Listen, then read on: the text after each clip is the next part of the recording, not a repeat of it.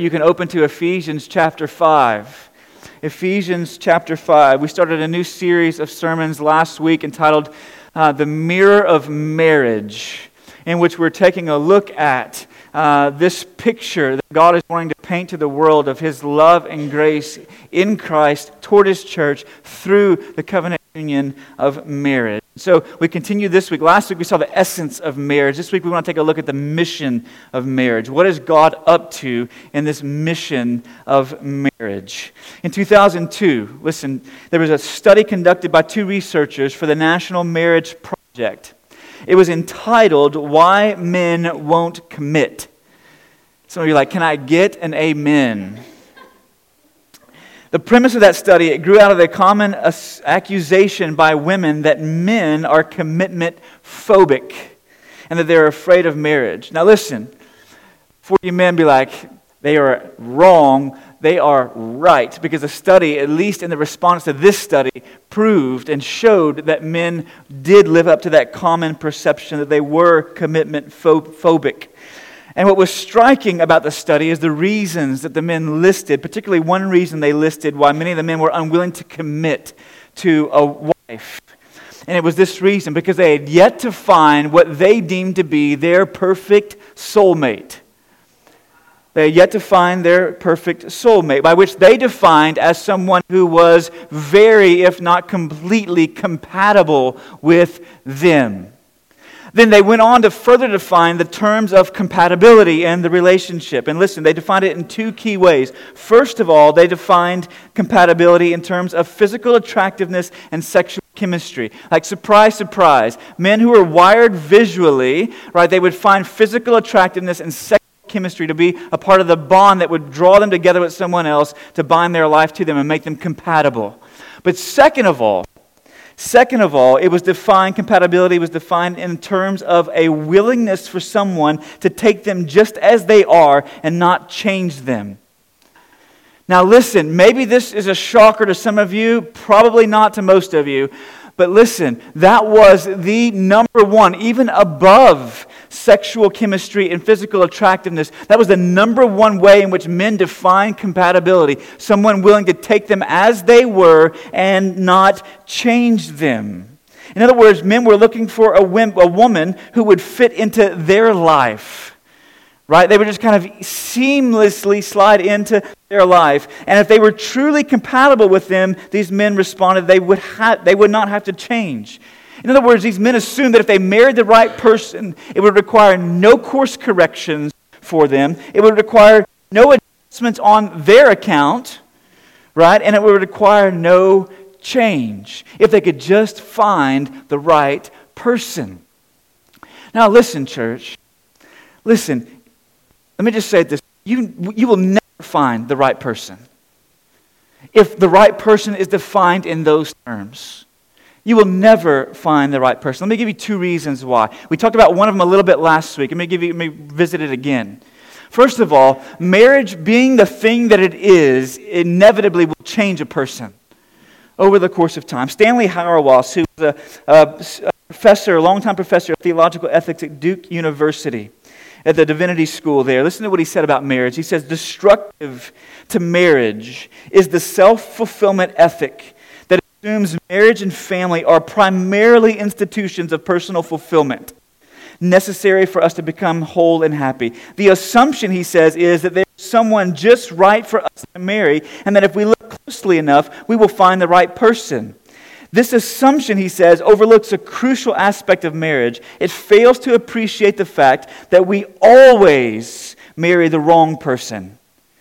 We never know whom we are marrying, we just think we do. And even if we do marry the right person, he says, just give it a little while and he or she will change. For marriage, being the enormous thing it is, means that we are not the same person after we have entered it. He says the primary problem is this: learning how to love and care for the stranger to whom you find yourself married over the course of your life. Now listen, church, you can't press his words too far, right? You can't press them too far, because there are some people who are absolutely not compatible for you to marry. All right? There are some people with which you are just not going it's just not going to work. And so it's not going to work for you. It's not going to work for them. And you realize that and you move on. Right? There's some people who you will not be compatible with. But there's also some people who are just not yet marriage material. I didn't say they wouldn't ever be, but they're not yet, right? If they're incarcerated, they're not yet marriage material, right? If they're involved in illegal activity, probably not yet marriage material, right? If they're a young man who plays video games 17 hours a day and doesn't get paid six figures to do it professionally, probably not yet marriage material. Right? A young woman who is laser focused on her career so that nothing is going to get in the way. No relationship, no family, no person, no man. They may be one day marriage material, but probably not yet. Right? There may be some people with whom you're just not compatible and some people who are not yet ready to engage and take that step. So you can't press his words too far. And yet, for those of you in this room who've been married for a while, you know exactly what he's saying. Exactly what he's saying. We never marry the right person if our definition of the right person is someone who is completely compatible with us and requires no corrections, no adjustments, and no change. That person, church, does not exist. They do not exist. And just when you begin to think they do, they change, requiring you to change, you to adjust, and you to correct. Let me give you another reason. This is the myth of a soulmate is not reality.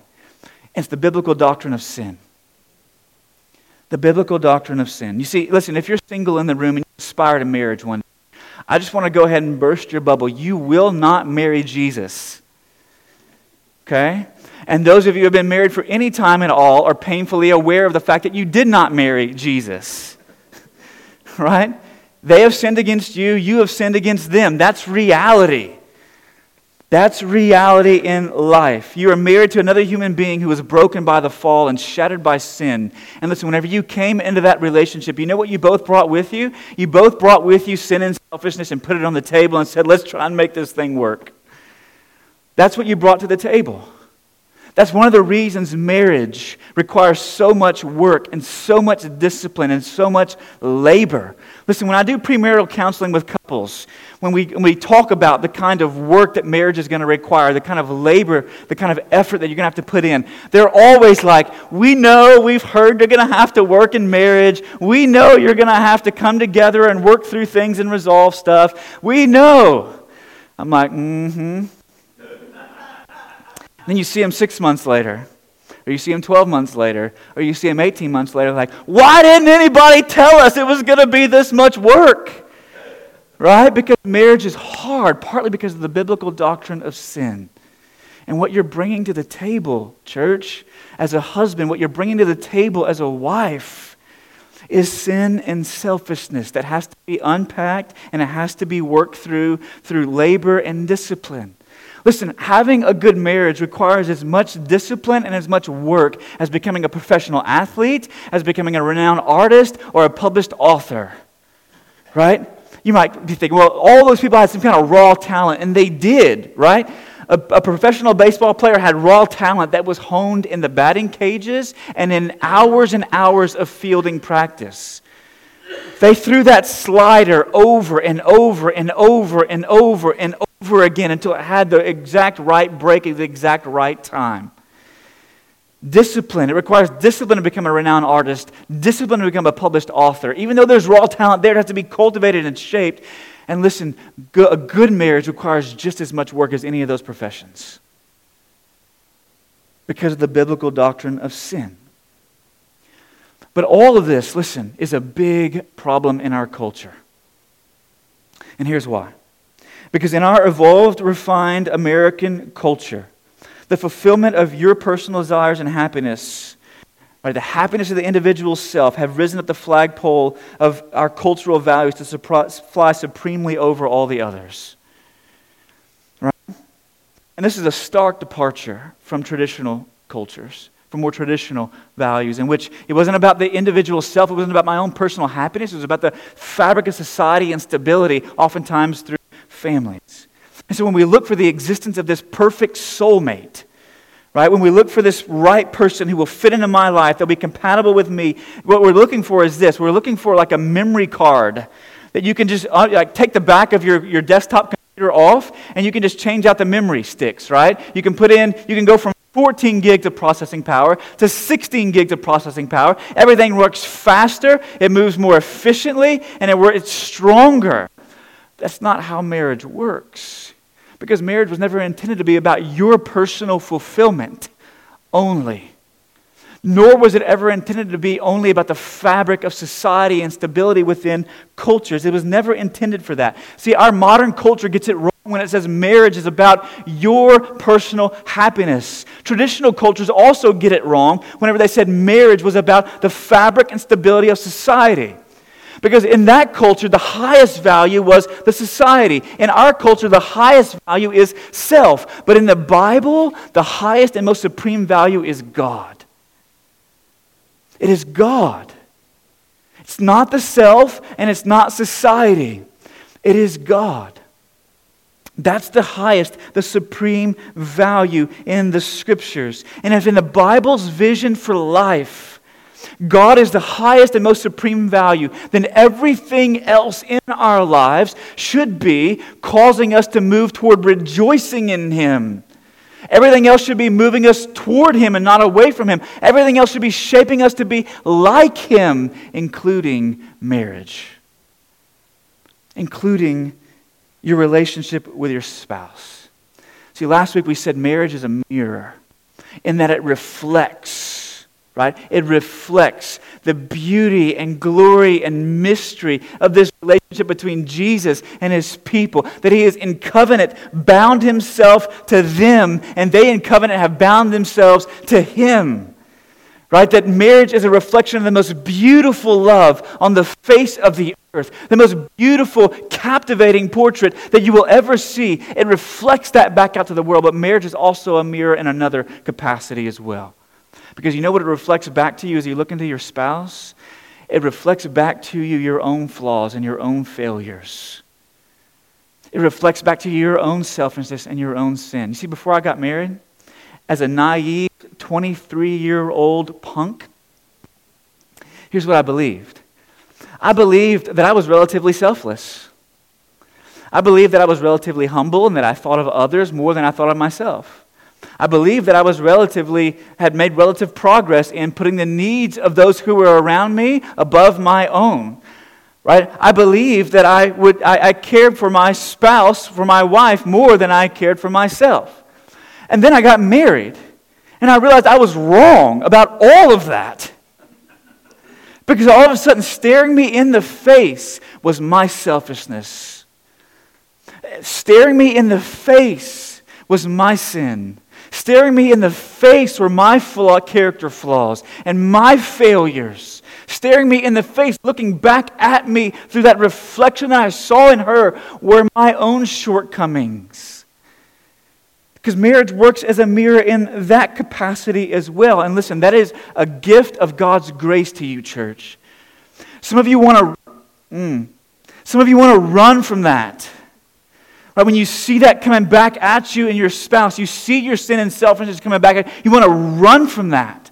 But listen, that is God's grace to you, because apart from then, you may have never seen it in any other way. And listen, until you see it, you can do nothing about it. Nothing about it. Right?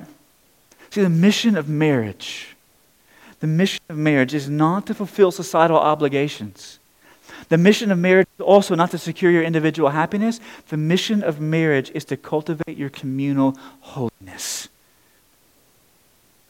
Let me say that again. The mission of marriage is to cultivate your communal holiness. And that brings us to our text this morning. Some of you are like, finally. Ephesians chapter 5, beginning in verse 1. We'll read verses 1 and 2, and then we'll read verses 25 to 30. It'll be on the screen for you behind me if you don't have a copy in front of you so you can follow along. Ephesians chapter 5, beginning in verse 1, says, "Therefore be imitators of God as beloved children, and walk in love as Christ loved us and gave himself up for us, a fragrant offering and sacrifice to God. Husbands, love your wives as Christ loved the church and gave himself up for her, that he might sanctify her, having cleansed her by the washing of water with the word, so that he might present the church to himself in splendor, without spot or wrinkle or any such thing, that she might be holy and without blemish. In the same way, husbands should love their wives as their own bodies. He who loves his wife loves himself, for no one ever hated his own flesh, but nourishes and cherishes it, just as Christ does the church, because we are members of his body. Listen, church, if marriage is going to work in your life the way that God has designed it to, you must shift your thinking away from the assumption that your current spouse, or if you're single and aspire to marriage, that your future spouse, seeing them as someone who is partnering with you for your personal satisfaction. Right? You don't see them as someone who is partnering with you to build a business, to create and sustain an image that is consumable on social media.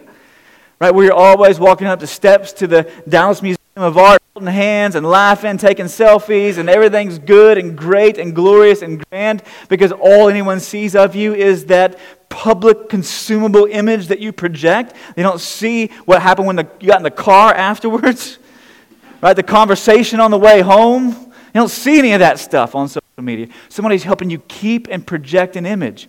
Right? That's not what they're for your personal satisfaction, to build your reputation. They're not there to grow a portfolio for you, to fulfill your emotional or sexual desires. So let me say it as strongly as I know how. It probably could be said stronger. This is as strong as I know how to say it. That marriage is not about your personal satisfaction, because God has much bigger plans than that. Marriage is about your mutual sanctification, church. That's what marriage is about. God's aim in marriage is indeed, listen, let me unpack this for you, is indeed to make you happy by making you holy. To make you happy by making you holy. His aim is not to make you happy by just leaving you as you are, but by changing you into who he envisions you being in all of your fullness. That is his aim. C.S. Lewis, I love the way he says it in his book, The Problem of Pain. Somebody's like, that's a very appropriate book title for marriage. But in his book, The Problem of Pain, he says it this way. He says, he gives the happiness that there is, not the happiness that is not. To be God, to be like God, and to share his goodness or to be miserable, those are the only three alternatives. If we will not learn to eat the only food that the universe grows, the only food that any possible universe can ever grow, then we must starve eternally. Some of you are like, what in the world is he talking about? Let me break it down for you. What Lewis is saying is this. He's saying God cannot give you a happiness that does not exist. He can only give you a happiness that does exist. And the only happiness that does exist, Lewis says, is this. You have three alternatives to pursuing happiness. You can be God, who is ever, only, always joyful and full of happiness. Or you can be miserable because you've rebelled and rejected his rule in your life. Or you can be like God in his goodness, in his character, in all those things that make God who he is, that he shares with his creatures. You can be like him. He says those are your three alternatives. To be God who is only, always, forever happy, to be miserable because you've rejected him, or to be like him. Those are your three options. God cannot give you a happiness that doesn't exist, only one that does. And the only one that exists in this world, the only way, the only path to full and lasting joy is to be like him. Is to share in his character. And he says if you refuse to eat that food, He says, that's the only food that provides happiness in this universe or any other universe. He says, if you refuse that food, you will starve eternally. That's what he's saying. That ultimately, God's aim in your life, through all the facets of your life, is to make you a clearer imitation of Himself as you come to a fuller understanding of your identity as His beloved child. Let me give you a little support for this by running down Ephesians with you really quick. Chapter 1. Paul starts the letter by saying, those who are in Christ today, they were predestined to be heirs with Jesus through the eternal decree of adoption issued by God the Father before the foundations of the world and now sealed by the promised Holy Spirit. And then he prays for the church. Chapter 2, Paul goes on in Ephesians to say that although we were born estranged from God on account of sin, we are saved by grace through faith and in Christ, and that we are grafted into the people of God, the church, composed of both Jews and Gentiles, because God has shattered the wall of division that existed between those two ethnicities, bringing them together under His headship and lordship. Then in chapter 3, Paul says there's this mystery of the Jews and Gentiles coming together in one body. The mystery of the gospel is now being proclaimed that was hidden for ages in the past. And then he prays that the church in Ephesus would know what it is to live in light of the abounding love that God has for them as His people. In chapter 4, Paul says the outflow of knowing this abounding and abiding love of God in their lives, the outflow of that great love God has for them, would them be living lives that are worthy of the calling that God has placed on them. And they would walk in this new kind of life. They would put away their former ways of living, and they would embrace new ways of living in light of who they are and who God is. And then that gets us to chapter 5. And at the beginning of chapter 5, where we read verse 1, an inference Paul draws from everything he said already in the book. And he says, Therefore, on account of all this, therefore be imitators of God as beloved children. And the Bible calls this process, and theologians over the course of time and history have called this process sanctification, of becoming a clearer imitation of God as you rest more securely and firmly in your identity as His beloved child. That's what got us to this point in Ephesians chapter 5. Now, some of you are looking at me a little squirrely right now because you're like, I thought I came to a message on marriage, not on being an imitator of God, not on the dynamics and process of sanctification. I thought we were talking about marriage. What do these two things have to do with each other? Everything. Everything. Listen, compare what Paul says in verses 1 and 2 to what he says in verses 25 to 28. In verse 1, there's a command to imitate God. And in verse 26, we are told that in His death, Jesus was aiming to sanctify the church, wash her, present her without spot or wrinkle, so that she might be holy and without blemish. In other words, to make her an imitator of God in her character and her conduct. That's what Jesus was aiming for in His death when He gave Himself up for her. Right? To be this imitator of, that we might become imitators of God. In verse 2, we're told to walk in love as Christ loved us and gave Himself up for us. And in verse 25, husbands are told to love their wives as Christ loved the church and gave Himself up for her. Paul starts Ephesians 5 with this command to embrace our new identity as beloved children by imitating Him. And he ends Ephesians 5 with a discussion of marriage. Now listen, the authors of Scripture don't go, hey, let's do a little potluck here. I'll just grab this topic from over here and this topic from over here, and we just kind of throw them together and see what comes out. No, there is order to the way the Bible is written. There's connections between these two things at the beginning of Ephesians 5 and at the end. And here's what it is. The latter, marriage, serves the former, your sanctification. The latter serves the former. But this, I don't have enough time. This biblical truth, listen, it is drowning under the waters of the prevailing tide that is rising within our culture. Listen, in 2010, there was a New York Times columnist named Tara Parker Pope, and she wrote an article entitled, this is good, this will preach, "The happy marriage is the me marriage." The happy marriage is the me marriage. In that article, she describes what amounts to a tectonic shift in the views of marriage in modern America. Listen to what she says. "The notion that the best marriages are those that bring satisfaction to the individual may seem counterintuitive." You think? "After all, isn't marriage supposed to be about putting the relationship first?" And she says, "Not anymore. For centuries, marriage was viewed as an economic and social institution, and the emotional intellectual needs of the spouses were secondary to the survival of the marriage itself. But in modern relationships, people are looking for a partnership, and partners who can make their lives more interesting, who help each of them attain valued goals."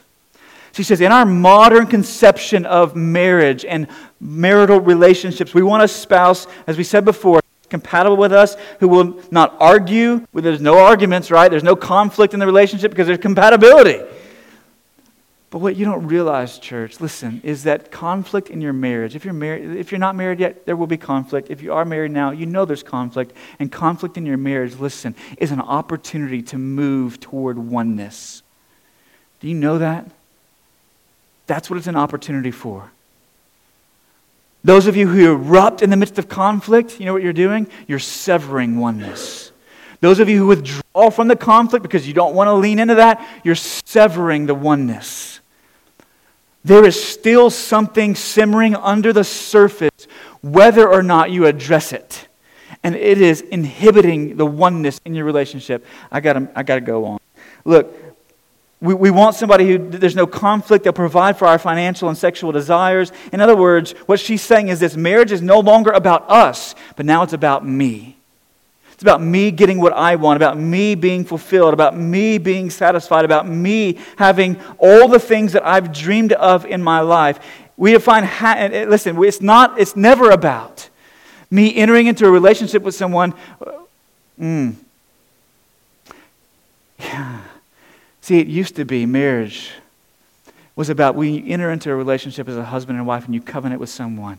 It used to be that what that meant at times was that some of your dreams died for the welfare of the relationship. What it means today on the basis of what she says in modern American culture is this, is that the relationships die so my dreams can live.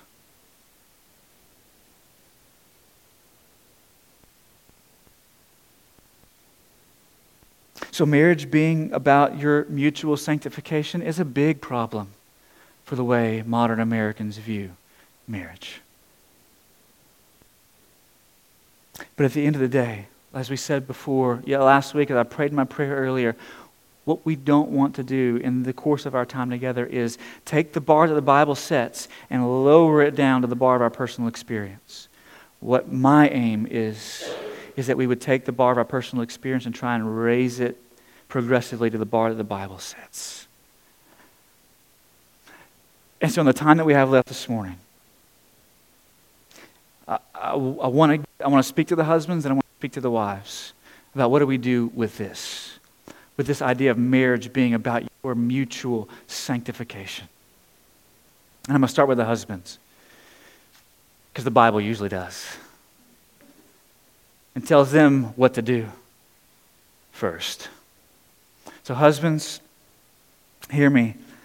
If you're gonna view marriage as being about your mutual sanctification, then you got to aim for Christ-honoring change in your wife.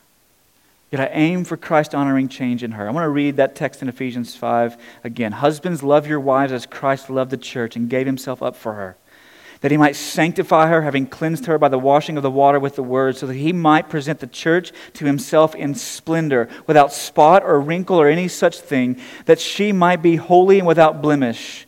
In the same way, husbands should love their wives as their own bodies. He who loves his wife loves himself. For no one ever hated his own flesh, but nourishes and cherishes it, just as Christ does the church, because we are members of his body. Now listen, this is not a message about headship and submission. It's not a message about leadership and respect. That one's coming in a few weeks. We'll talk about the roles in a few weeks. Right? And there'll be 3 people here. And in a few weeks, we'll look at what that does mean and what that doesn't mean in the context of marriage. Right? But that's not this message. But at the heart of what Paul says here, I believe, is the heart of the mission of marriage biblically. And listen, ladies, some of you are probably asking this question right now. What about the small-minded, immature, self-centered, controlling, egotistical man who wants to just dictate every area of my life? We're going to deal with him in a few weeks. Okay? Not this morning, but we're going to deal with him in a few weeks. Right? So just come back for that. It'll be fun. But this morning, let's assume the husband's a believer. Let's assume that he's wanting to be a godly man and aspires to loving and leading his family the way the Bible has called him to, that he's mature, compassionate, and sensible. Then husbands, you should aim for Christ-honoring change in your wife. You should aim for it. But you should aim for it with some governors that are set in place. And let me give you some of those. I'm going to give them to you in the form of questions. First of all, is the change that you're aiming for, is it something that needs to be covered, or is it something that needs to be confronted? Because both are needed in the context of moving toward mutual sanctification. In 1 Peter chapter 4, we read these words, "Above all, keep loving one another earnestly, since love covers a multitude of sins." There are some things in the life of your wife that need to be covered with forbearance. There are some things in the life of your wife that need to be covered with grace. You need to move towards her in forgiveness. You need to move towards her in bearing with. Right? The Bible calls us to bear with other believers. And who should you bear with more than the person who is most closely associated to you and connected to you, that you're bound in covenant union with? Than your wife. And it's so important that we start here, men, because your foundation with your wife needs to be based upon this understanding of covenant love, of grace, of forgiveness. That you are not coming to her saying, "Baby, I feel like there's some change that needs to take place. If you will change, then I will love you. Then I will extend grace to you. Then I will forgive you." Because that is so counter to the gospel. Because in the gospel, Jesus lays his life down for his bride with grace, extending forgiveness, and then says, "Come, there's some changes that we need to make." So is it something that needs to be covered in grace and forbearance? Or is it something like Paul writes about in Ephesians chapter 5, verse 11, when he says, "Take no part in the unfruitful works of darkness, but instead expose them"? Right? Is there something that needs to be exposed and confronted in her life? Like, how do you know the difference? Let me give you a question to consider. First, you need to consider whether or not what you're aiming to change is an idiosyncrasy of their personality that gets on your nerves, or is it the idiocy of sin that will destroy your life? Do you realize there's a difference? Right? Listen. There's no morally unacceptable way to unload the dishwasher or fold clothes, right? The inflection in their voice or their accent or the way that they laugh, right? Or the way that they do things versus the way that you would do things, right? Oftentimes those boil down to very morally neutral things, right? Are you covering those things in grace and forbearance because there is an idiosyncrasy about their personality? Versus, do I need to step in and confront whenever I see the idiocy of sin beginning to work itself out in their life, in their attitudes, in their actions, in their character, in their conduct? Do I see things that cause concern for me? The way that they treat other people, the way that they interact with them, the way that they judge other people on the basis of the way they dress or the way they talk or the kind of socioeconomic class that they come from. Do they judge other people on the basis of the color of their skin or the side of the tracks they grew up on? Do they judge other people right? On the basis of their sense of fashion, right? Do they wear floppy hats and skinny jeans? Or do they, right? How do they dress? Right? If you begin to see that, it begins to manifest itself in gossip. Did you see what she wore? Did you? Right? You got to start leaning into those and confronting that. With grace and kindness. Right? Because greed and gossip need to be confronted. Selfishness and slander need to be confronted. Apathy and impurity, those things need to be confronted. Because eventually, if they take root and begin to bear fruit in their lives, it will bring destruction, because that's all sin ever brings in your life, is destruction. Second question, men, is your desire for change in them really aiming to make them more like Jesus, or just make them more like you? Now, I know I'm preaching right now. I know this is landing with some of you. Right? In other words, is your desire for change in them just masking tape to cover over your selfish whims and wants that you want to receive from the relationship? We could press on that for a long time, but we ain't got time to do that this morning. Third, have you weighed, here's how you know the difference between those two things. Have you weighed this out with others, or only in your own self-justifying heart and mind? Right? Are there people in your life that are close enough to you that you trust? Who've walked through life with you, that you've opened your marital issues to and said, walk with me in these things. Challenge me in these areas. That you can weigh this out with them. Because if you weigh it out in the privacy of your own heart and the privacy of your own mind, you know what 9 times out of 10 your heart and mind are going to tell you? You're right, she's wrong, keep driving. And some of you men, listen, most you men in particular, women, you're much better about opening your life and hearts up to other people. But some of you men need other men in your life. You're going to be like, brother, you are wrong. You are out of bounds. Fourth, is this behavior a one-off occurrence, or is it a repeated pattern in their lives? Sometimes there is a one-off occasion or occurrence that takes place that needs to be covered. But when you begin to see it a second time and a third time, it's like I got to lean into this and confront it. Is it a pattern that you see developing in their life? Do you see, is it a moment of weakness in which they yield to temptation, or is it an addiction that is building in their life that will eventually bring destruction? Fifth, I think it's fifth, I'm not sure, I lost track of numbers, I always do that. Is the behavior something that's pulling them away from God or tarnishing their witness in the world? Right? Is it diminishing their intimacy with God so that they no longer want to go before Him in prayer? They no longer want to be in His Word. They no longer want to be in Christian fellowship. Is it pulling them away from God? Is it tarnishing their witness in the eyes of other people? Right? So that the credibility, whenever they speak of the grace of God in their lives and its transforming power, people are like, that doesn't have a whole lot of power because I don't really see it at work in you. Whatever number this is. Men, and this is what I'll leave you with, men, are you aiming for Christ-honoring change in your wife through traditional means or through biblical ones? Let me tell you what I mean by that. Traditional means, oftentimes in traditional cultures, the way men related to their spouses was through dictation. The way the Bible says you relate to your spouse in love and leadership is through death. And we're going to explore that much more in a couple of weeks, but it's not through dictation. Some of us are trying to lean into change in our wives by saying, you've got to do this, and you've got to do this, and you've got to do this. You know what the Scriptures say in Ephesians chapter 5? That the way you'll bring about Christ-honoring change in your wife, the kind that you desire to see as you see her grow into Christ-likeness and fullness, is whenever you begin to lay your life down on her sake, on her behalf. You begin to say no to things, to say yes to her.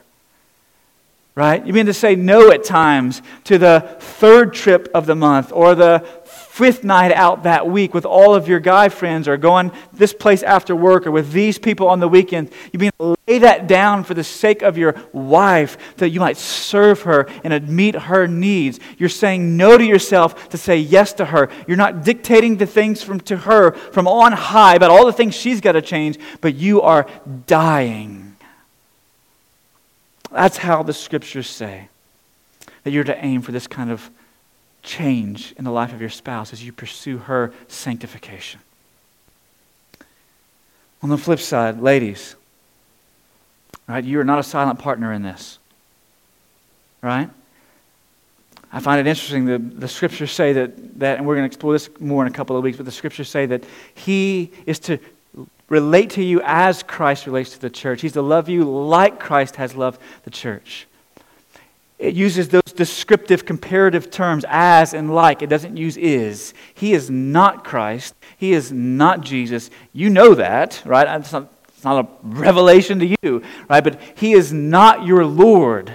You have one of those whom you are to unconditionally submit yourself to and obey, right? But you are not a silent participant in all of this. Let me give you several things here, I think, that come out of this analogy that Paul draws in Ephesians 5, but also something that Peter says in 1 Peter chapter 3. And the first one is this: are you petitioning Him to change or demanding that He change? Are you petitioning Him that He change? Or are you demanding that He change? Listen, I'm going to give you an analogy here, and you can't, again, analogies can only be pressed so far. You know what I'm saying? Right? But listen, in the relationship that Jesus shares with the church, there are times in which we in the church, listen, our elders have done this several times over the course of the last couple of weeks. All of a sudden, somebody gets a diagnosis, right, of a terminal illness. We were in a lady's home this last week in Mesquite praying for her that God would change, that God would do something different than what He's doing right now, that He would bring healing in her life, that He would restore her health, give her an opportunity for witness, right? Now, whenever we come before God in prayer and we're petitioning God on the behalf of others, interceding with God on behalf of others, we're asking Him, change what you're doing. Right? We never come before God and say, God, change who you are. That is not what we do whenever we come before Jesus and say, would you change who you are? But sometimes we come before Him and say, God, this is what you're doing in my life. Would you change what you're doing? In fact, Jesus even says, the Scriptures say, listen, you have not because you ask not. Oftentimes we lack blessings in our lives because we're not asking God to bless us and change the way that He's working in our lives and doing things. And listen, ladies, some of you need to lean in, not as a silent partner, but as a vocal one at times to say, can we talk about this? Listen, this is not going well. This is not how we envisioned it. Can we alter this? Can we change this? You need to lean into that conversation. Second of all, when you do lean into that conversation, are you leaning in not only as a wife, but as a sister?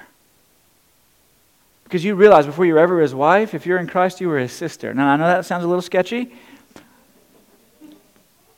We're not that kind of church, right?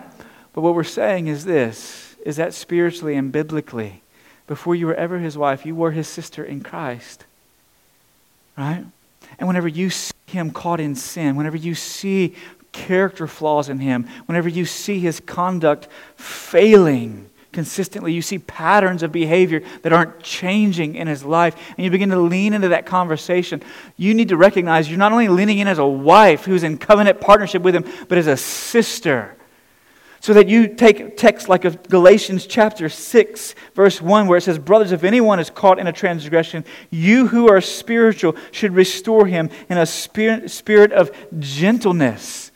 That you're leaning in gently, saying, baby, I want you to flourish. I want you to grow. I want you to be the kind of man that God desires you to be for our children and for me as your wife. That's what I want, but this is what I see. I begin to see these things, and they're concerning to me, and I believe that there is error here that needs to be corrected. There needs to be a course correction. There needs to be an adjustment. And you lean into that conversation. Not by demanding, but by petitioning. Can we talk about these things? Right? Not by merely saying, right, you need to change this. We're through. We're done. But leaning in and gently saying, baby, I don't just want this for myself. I want this for you. I want this for you. And who better to lean in with a spirit of gentleness than the Christian who is closest to your husband? And by God's grace, I hope that's you. Third, I don't have as many for you ladies. I was kind of beating up on the men a little bit. Third, and lastly, are you speaking compassionately and redemptively?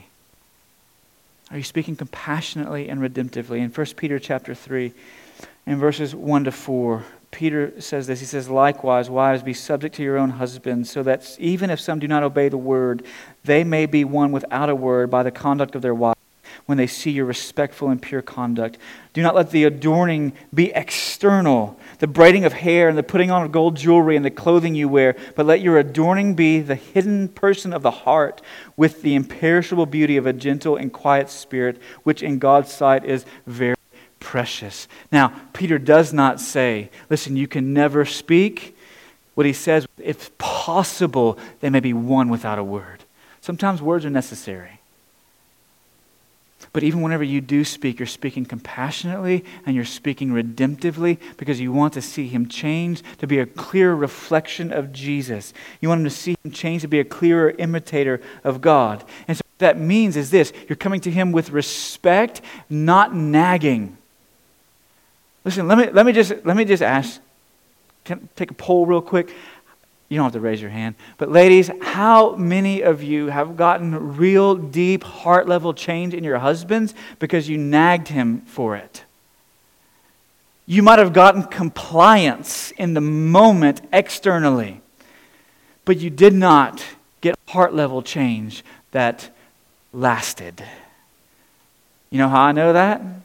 Because you were probably nagging again 2 months later. It was compliance in the moment, but it wasn't heart-level change. Also, based on what Peter says here, listen, you don't seduce him into change with your external appearance, right? Or by withholding intimacy, right? That's not what you do. You don't say, listen, if you don't clean it up, right, it's going away. That's not how it works. He says, let your conduct be pure. Let it be respectful. Right?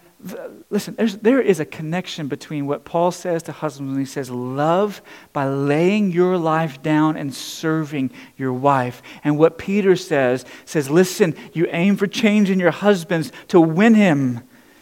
Not by, blinging out your body, right? And not by nagging him with your mouth, but you win him by pure and respectful conduct as you serve him. You're serving him, he's aiming to serve you. Biblically, that's what it looks like in the context of a marriage, as both of you are pursuing mutual sanctification. And do you know why that is, church? And I'm about to be done, I promise. But do you know why that is? Here's the reason. Here's the reason. Because to be loved sacrificially and humbly is the most powerful motive and incentive to become more lovable. Do you know that? To be loved sacrificially, where husbands are laying their lives down for their wives and dying to themselves, saying no to other things, to say yes to her over and over and over again. And wives are putting to death the natural tendency to want to manipulate her husband through nagging with her mouth or seducing with her body. You're putting those things to death to respectfully and in a pure way serve the needs of your husband, as both are doing that. It is the pursuit of your mutual sanctification, because what you're doing is reflecting the way in which God has done it in the gospel. Because you know what the greatest incentive to you becoming more lovable is? is you being loved in a sacrificial, humble, and unconditional way. And it's exactly how God has laid himself down for us in the person of Christ. Do you want change in your marriage? If you do, church, listen. Reject the cultural notions and norms, even the traditional means of accomplishing it. Men become men who would love and lead by dying. And ladies, take steps to become women of great faith who would continue to press in through their pure and respectable conduct.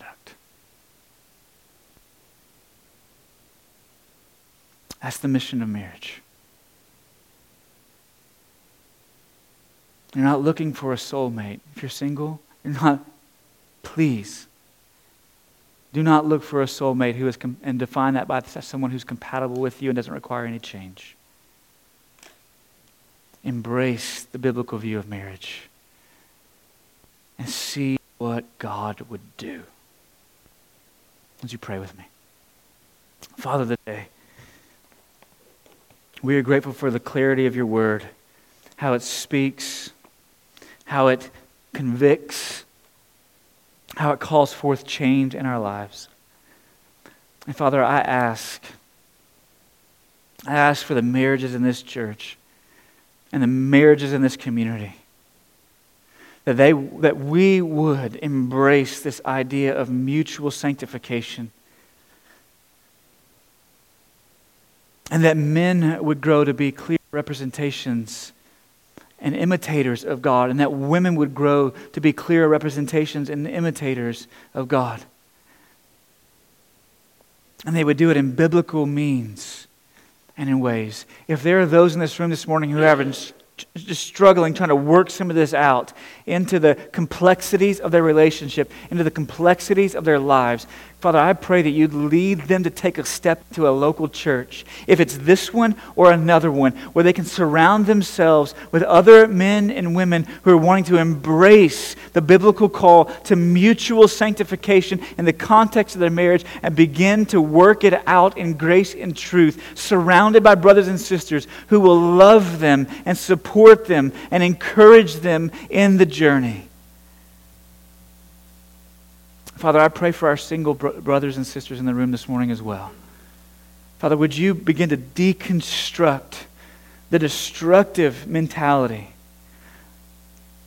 that perhaps many are operating with as they move toward marriage, of thinking, if I can just find the right person who gives much to me but requires nothing from me. Father, I pray that you would shatter that expectation and begin to rebuild a biblical one. And if they're struggling to work it out, Father, I pray they would seek community in this church or another one where people can walk alongside of them and help build their expectations biblically and appropriately. Father, may your word bring healing. And may your Spirit apply it to our hearts. We ask it in Jesus' name. Amen.